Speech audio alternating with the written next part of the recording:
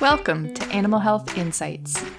This podcast was created to connect producers, veterinarians, and animal owners, and to introduce you to the people and the organizations who are working to support animal health in Canada. Our podcast is developed with the support of the Canadian Animal Health Surveillance System. I'm your host, Dr. Kate Todd. Let's get started. For the past number of years, wildlife research has been underway to investigate the movement and the spread of wild pigs in North America, and specifically in Canada. Wild pigs, whether they are natural to a location, such as wild boar in Europe, or whether they've been introduced, which would be pigs that might have escaped from farms, they're known to wreak environmental havoc across all types of landscapes, and they can be really difficult to find, let alone to manage once they're established in an area. Mr. Corey Kramer, previously a master's student from the University of Saskatchewan and currently an ecology and conservation PhD student at San Diego State University, investigated habitat use and selection of wild pigs in Canada as part of his master's studies. He shares the findings of this work with me today on Animal Health Insights. Thanks for joining us, Mr. Kramer. Yeah, thanks for having me. So, Corey, can you tell us a bit then about why wild pigs are so interesting? And why are they a concern? Yeah, of course. So there's a lot that kind of goes into both of these. I'll try and keep it as brief as possible. So why are they interesting? Well, pigs, they're so dynamic, I think, as an animal. They're habitat generalists, so they take advantage of a wide array of habitat types. They can have a wide array of diets. Behaviors can differ depending on a whole bunch of different native and anthropogenic pressures. And then on top of that, they're also what we consider ecosystem engineers. And so what they do is they maintain and modify ecosystems. So in Europe, they're rooting behavior. So this is where they dig up the ground. Plants are adapted to that. So it serves a specific kind of function within the landscape and the ecosystem. Where here in Canada, as ecosystem engineers, the plant life isn't as adapted to that. And so it has detrimental effects to, the landscapes and the ecosystems. And so they're just really dynamic, interesting species where there's a lot to study and there's a lot to look into, which makes them fun. As for the concern, well, there's a laundry list, if we're being frank. So they have particular risks to ecology if you're looking at predation of native species, outcompeting native species, disease transmission for native species. I already talked briefly about the habitat destruction through rooting. They also are a risk to agricultural crops. Depredation is common everywhere pigs are globally. There's a lot of literature on that. But, they can also trample crops. Again, I've seen cornfields in particular rooted up in Manitoba doing field work.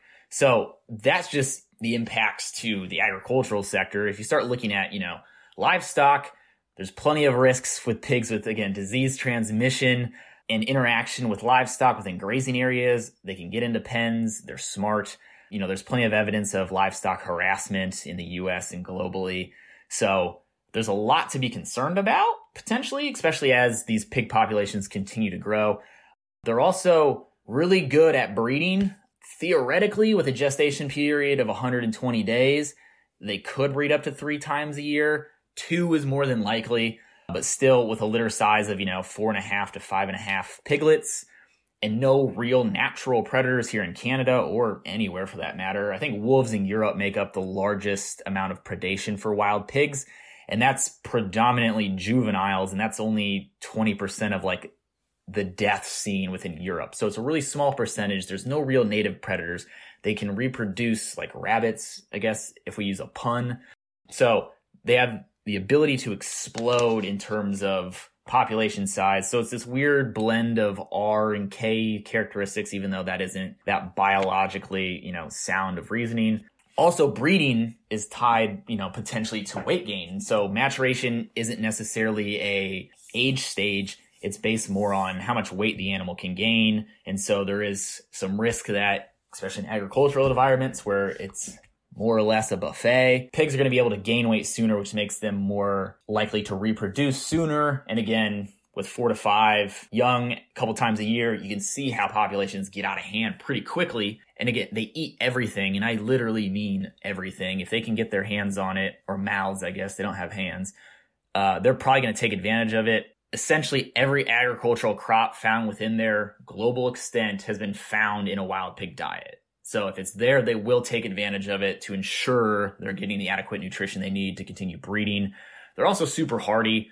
Pigs are poor thermoregulators, which is kind of their one weakness, I guess I would say. They don't sweat and they don't pant. So they are dependent on wetlands and shade to thermoregulate. But also in an area like Canada where it doesn't get that hot and winters are super brutal at times, well, a lot of the times it seems, I surmise that being a poor thermoregulator is probably helpful. Being so big, so hairy, and not being able to dissipate heat keeps you warmer during the winter. Also in Saskatchewan, they burrow under cattails in wetlands during the winter, and then they kind of create this little cove to stay warm as a group. So, that's just some of the concerns and the risks environmentally and agriculturally, livestock-wise, ecologically. There's a whole laundry list of issues that pigs contribute to. And so that's why we've been so concerned, at the University of Saskatchewan and within our lab of, let's start getting management going ASAP in hopes that we can kind of curb some of these issues as populations continue to expand and explode. And what do we know about them at this point to begin with?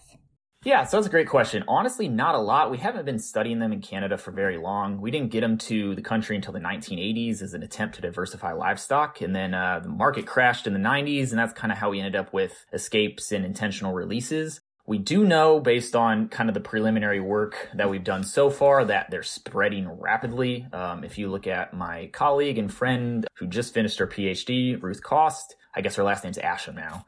But she has a very popular paper looking at the spread of the species since their inception into the country. And then my work has been focused primarily on the ecology. So we know that they're very cryptic. We've tried to tell hunters when they've asked where they're at, you can go out there, but doesn't necessarily mean you're going to find anything. And it's rather difficult, even if you know exactly where they're at. When we were doing work in Manitoba, we had GPS collared some pigs, and I got to go in the helicopter, and we were flying around, and we were hovering 10, 20 feet above the ground. We knew the pig was there, and we still couldn't see it. So it's difficult to find them, even if you know where they're at, coupled with the fact they're primarily nocturnal here in Canada. And they tend to be nocturnal in a lot of places. A lot of that is driven by anthropogenic activities like hunting and farming. They tend not to want to be around people, and they tend to be most active when people aren't active. It just reduces stress and it reduces the potential for being killed, essentially. Since they're so novel in Canada, it is difficult to kind of pull from different areas of the world. Europe is probably our closest comp in terms of extrapolating how they might behave here in Canada. It's tough to look at the southern US just because different climate, different habitat types. So a lot of our work has kind of been based on looking at how pigs in Europe have been behaving. But again, it's hard to extrapolate a new invasive species to a novel ecosystem. We're doing our best with that, but what we really need to do is more work here in Canada. And that will hopefully answer a lot of questions about the dangers, the issues with pigs, and how they're going to impact the environment, wildlife, the agricultural sector here in Canada. So when you started working on this research project, why was the wild pig habitat selection the piece you felt was most interesting or important to learn about? So funnily enough, when you get into grad school, a lot of people will tell you that studying what you want to study is kind of the key piece, especially for your master's degree. So I originally didn't really have any specific, I wanted to do habitat selection. I knew that, but it wasn't necessarily I want to do this with pigs and I want this to inform, management decisions. That wasn't really the goal. It just kind of happened to work out that way. I just knew I was interested in habitat selection, but it did work out really well because we didn't really have a lot of ecological evidence of what pigs were doing within Canada, again, up till this point. And so I look at habitat selection kind of as the corners to a puzzle piece. It's not the most glamorous, it's not the most fun thing, but it does give you a good basis of where to start. And I find it interesting. That's why I study it and I continue to study it. If we know what habitats the pigs are using, we can then look at the research elsewhere. Again, I'm going to point to Europe and say, okay, based on what we know about pigs in Europe and pigs pretty much everywhere, what could we be seeing in terms of behavior, what's going on in specific habitats, and then start to extrapolate that. And then we can start getting into more micro scale stuff, looking at different behaviors, different selection. We can go as far down as how do pigs impact plant species or even the soil. So it just gives us a good basis to understand pigs in Canada, where we can start to extrapolate on different questions moving forward. Can you tell me about your research methods then for this project?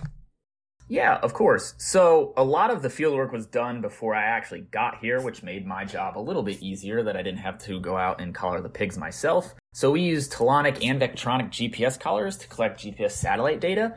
So how we do this is we have a helicopter and a net gunning crew. And what they do is they fly around, we find pigs, they shoot a net gun, they land the helicopter, they hop out. You hog tie the feet together so the pigs can't escape. You then put the collar on. We then take a bunch of other samples, hair, blood, fecal, ear tags. Just while you have the animal, you might as well take as many samples as possible to reduce the number of captures you need and the amount of stress on the animal. And this is all done in, 5 minutes. So the good thing is it really reduces the stress on the animal as opposed to some other methods. So it's really handy. The only issue with pigs is that they have necks that are bigger than their heads. So we do lose a fair amount of collars in terms of slippage. But it's a fine line between putting the collar on tight enough that it stays without hampering the animal and not putting it on too loose where it comes off. So it's difficult and we do our best. And then using that GPS data, I ran what's called a step selection function. So we have fixes. So we get a location for a pig every 3 hours. I would have loved for it to be every hour, but I wasn't there for planning or design. So we do the best with what we got data-wise. So every 3 hours we get a location, and then what we do is we use what are called steps. So this is a straight line distance between successive GPS locations. So we have a GPS location, a straight line to the next GPS location, and then we use turn angles. And a turn angle is the angle which the animal moved between 3 successive steps. You have a location, a line, a location, a line, and a location, and then that angle is the turn angle. We then pair these, what we're going to call used turn angles and steps. So these are the angle or the steps and turn angles the animal actually used.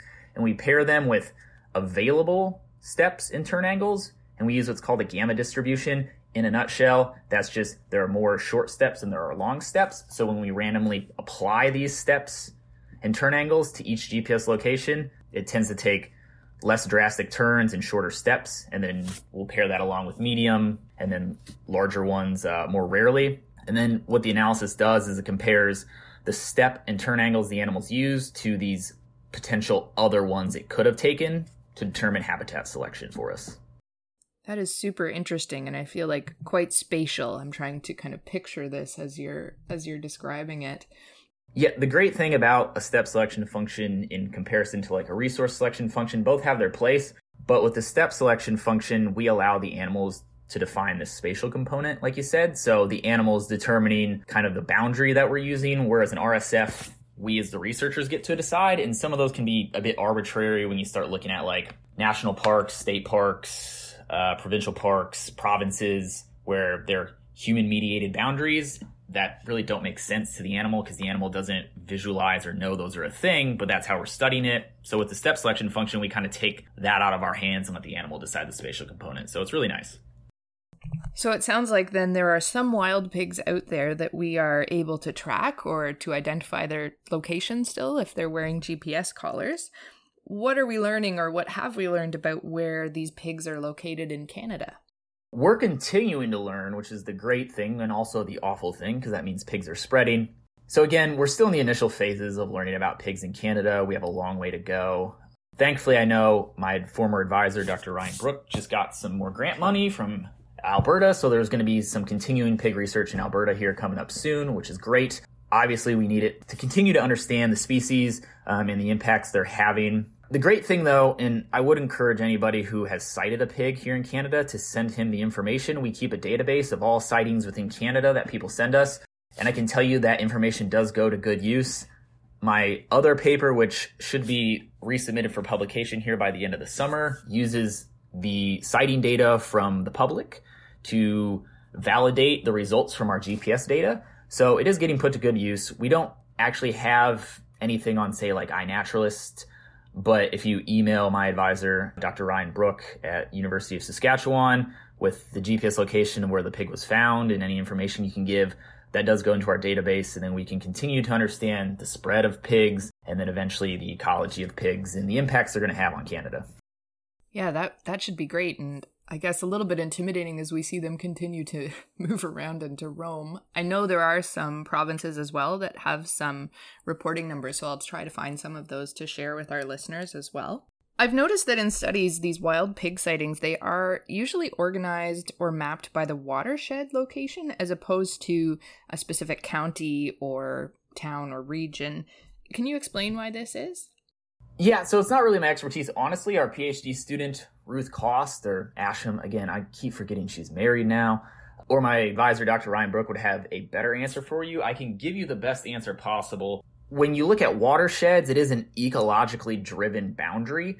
So that might be one reason where it is less inclined based on human-mediated boundaries like a county where there is some ecological relevance to it. Secondarily, depending on the amount of data you have, if you get into too fine of a spatial scale like county or even further down, you can start losing interpretability of your analysis. So it's probably a twofold thing between being more ecologically relevant than a county line, let's say, again, where the animals don't recognize it. I mean, they don't recognize the watershed boundaries either, but there is an ecological relevance to the watershed boundaries. And then also it's probably a data limitation where you need a more macro look just because there isn't enough fine scale data to parse out a finer spatial scale.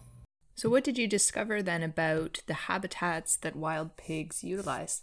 So we made some really important discoveries. So just kind of up top to give a brief overview, I would say of the 9 habitat groups we used, forest and corn are by far and away the 2 most important to pig ecology. And then you start getting into your wetlands, wheat, and oil seeds, so canola in particular in this case, as kind of 3, 4, and 5. So when you look at the daily or deal selection, which is just a fancy word for daily, we see that corn and forest are the only 2 habitats that are selected for at night and during the day, which again really drives home the importance of both of these to pigs. I've kind of coined this term for, it's this triad for pigs between the importance of habitats determined by cover, thermal regulation, and high quality food sources. Habitats that provide all 3 of those tend to be the habitats that are most used and selected for. So again, that's why we're seeing such high selection for corn and forest. Other trends we're seeing, wetland is also selected for as a kind of a secondary cover habitat during the day, but is during the day, not so much as night, where all of our crops then are selected for at night, but not during the day. So we can see that there is this dichotomy where pigs are coming out at night to use all the different crop types we have in Saskatchewan, but then during the day tend to go towards habitats that provide better cover and then thermal regulation from the daytime sun, even though it doesn't get that hot in Saskatchewan. But then when you look at the use rates, and so selection takes into account its use with accountability for availability of habitats, where use is specifically just looking at the number of GPS locations we have in a given habitat divided by the total number of GPS locations. So it just gives us this raw use rate for the number of locations found within each habitat type. You see that forest is by far and away the most used habitat at 50 to 60% of the time, both at night and during the day. Wetland then is the second most used habitat. And then we get into our non-cover types where wheat and canola are 3 and 4, and then corn is like 6th. So again, when you look at the use rates daily, you'd say, corn isn't that important. But considering there isn't that much corn on the landscape, and we see our highest selection values for corn, that means that pigs, when they do find corn, they're readily taking advantage of corn. Whereas for these other more available crop types, while we find more raw locations in there, the selection isn't as high. So they are taking advantage of them, especially at night, but not necessarily to the extent they are of corn when they come across corn. So then when we shift to the seasonal period, so this is looking at the months of April to November, we see selection for corn and for forest is most strong.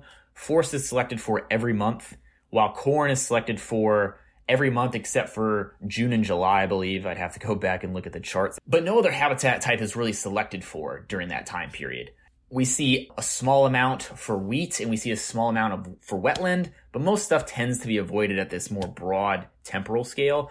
But when you start looking at the use rates seasonally, you start to see some interesting trends. So use rates, so again, this is the number of locations found in a habitat divided by the total. We see that for all of our crop types, use peaks in August and September. We see our highest rates in August and September when crops have matured, provide the best cover, provide the best thermal regulation, and provide the best quality nutrition. But then we see a dip in these cover habitats, so specifically forest and wetland, but you can also see it some in grassland. Prior to seeding and during seeding and then after harvest, use isn't as high for these crops, but you do see peaks again for cover. All right. So, to conclude kind of all of that, I would say that corn and forest are by far and away the two most important habitats to pigs in terms of, their use and selection. Overall, we're seeing crops are selected for more at night and they're used most when they're fully mature, while cover habitats tend to be used and selected for year round, but they do show a bit of a dip once plants are fully mature, which to me highlights their increased quality of cover and thermal regulation, but also forage quality.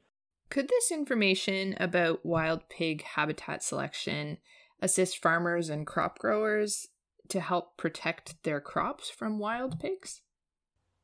Yeah, definitely. Yeah, that wasn't initially kind of the goal, but as you kind of start doing it, you realize like this does have implications for planting strategies, right? Like the initial goal of this study was to help eventually inform management strategies, but also that same information can be used to inform planting strategies as well. Pigs in Canada, at least within Saskatchewan where we studied them, seem to still be very reliant on broadleaf forest as their main cover habitat. So any crop that's planted close to broadleaf forest is probably at risk in some capacity, especially again because pigs are coming out at night to feed on crops. They're not out during the day, so you're not going to see them in your fields as much while you're doing any of your planting or seeding or maintenance in the fields. They're going to be out at night. So I know that's kind of been a point of conversation with, landowners who are planting crops is that they're like, well, I'm not seeing pigs. So how do I know there are damages by pigs? When I see damages, I saw, let's say elk in my field. I'm going to attribute it to elk.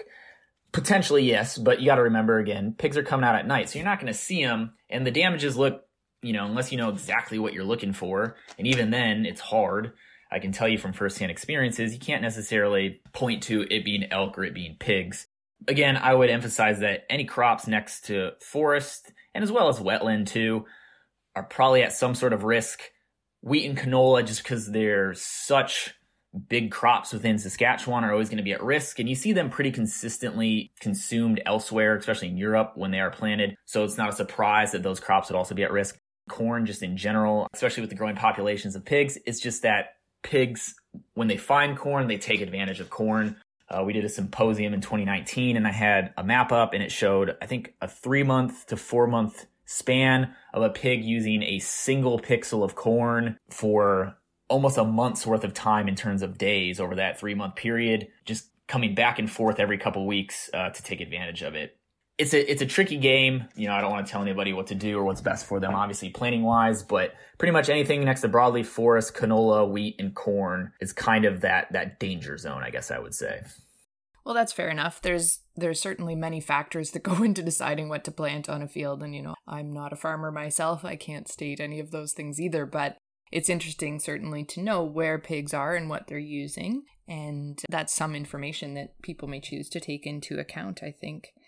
We also know that wild pigs could potentially pose some risks to the health of livestock, either commercial pigs or pigs on a hobby farm, for example, or other livestock, since they could introduce some diseases to farmed animals if they're interacting. I know specifically for commercial pigs, this is a concern because we are working quite hard to prevent the introduction of diseases such as African swine fever to North America. In other places like Europe, wild boar do move African swine fever around the continent, and it's reported on regularly.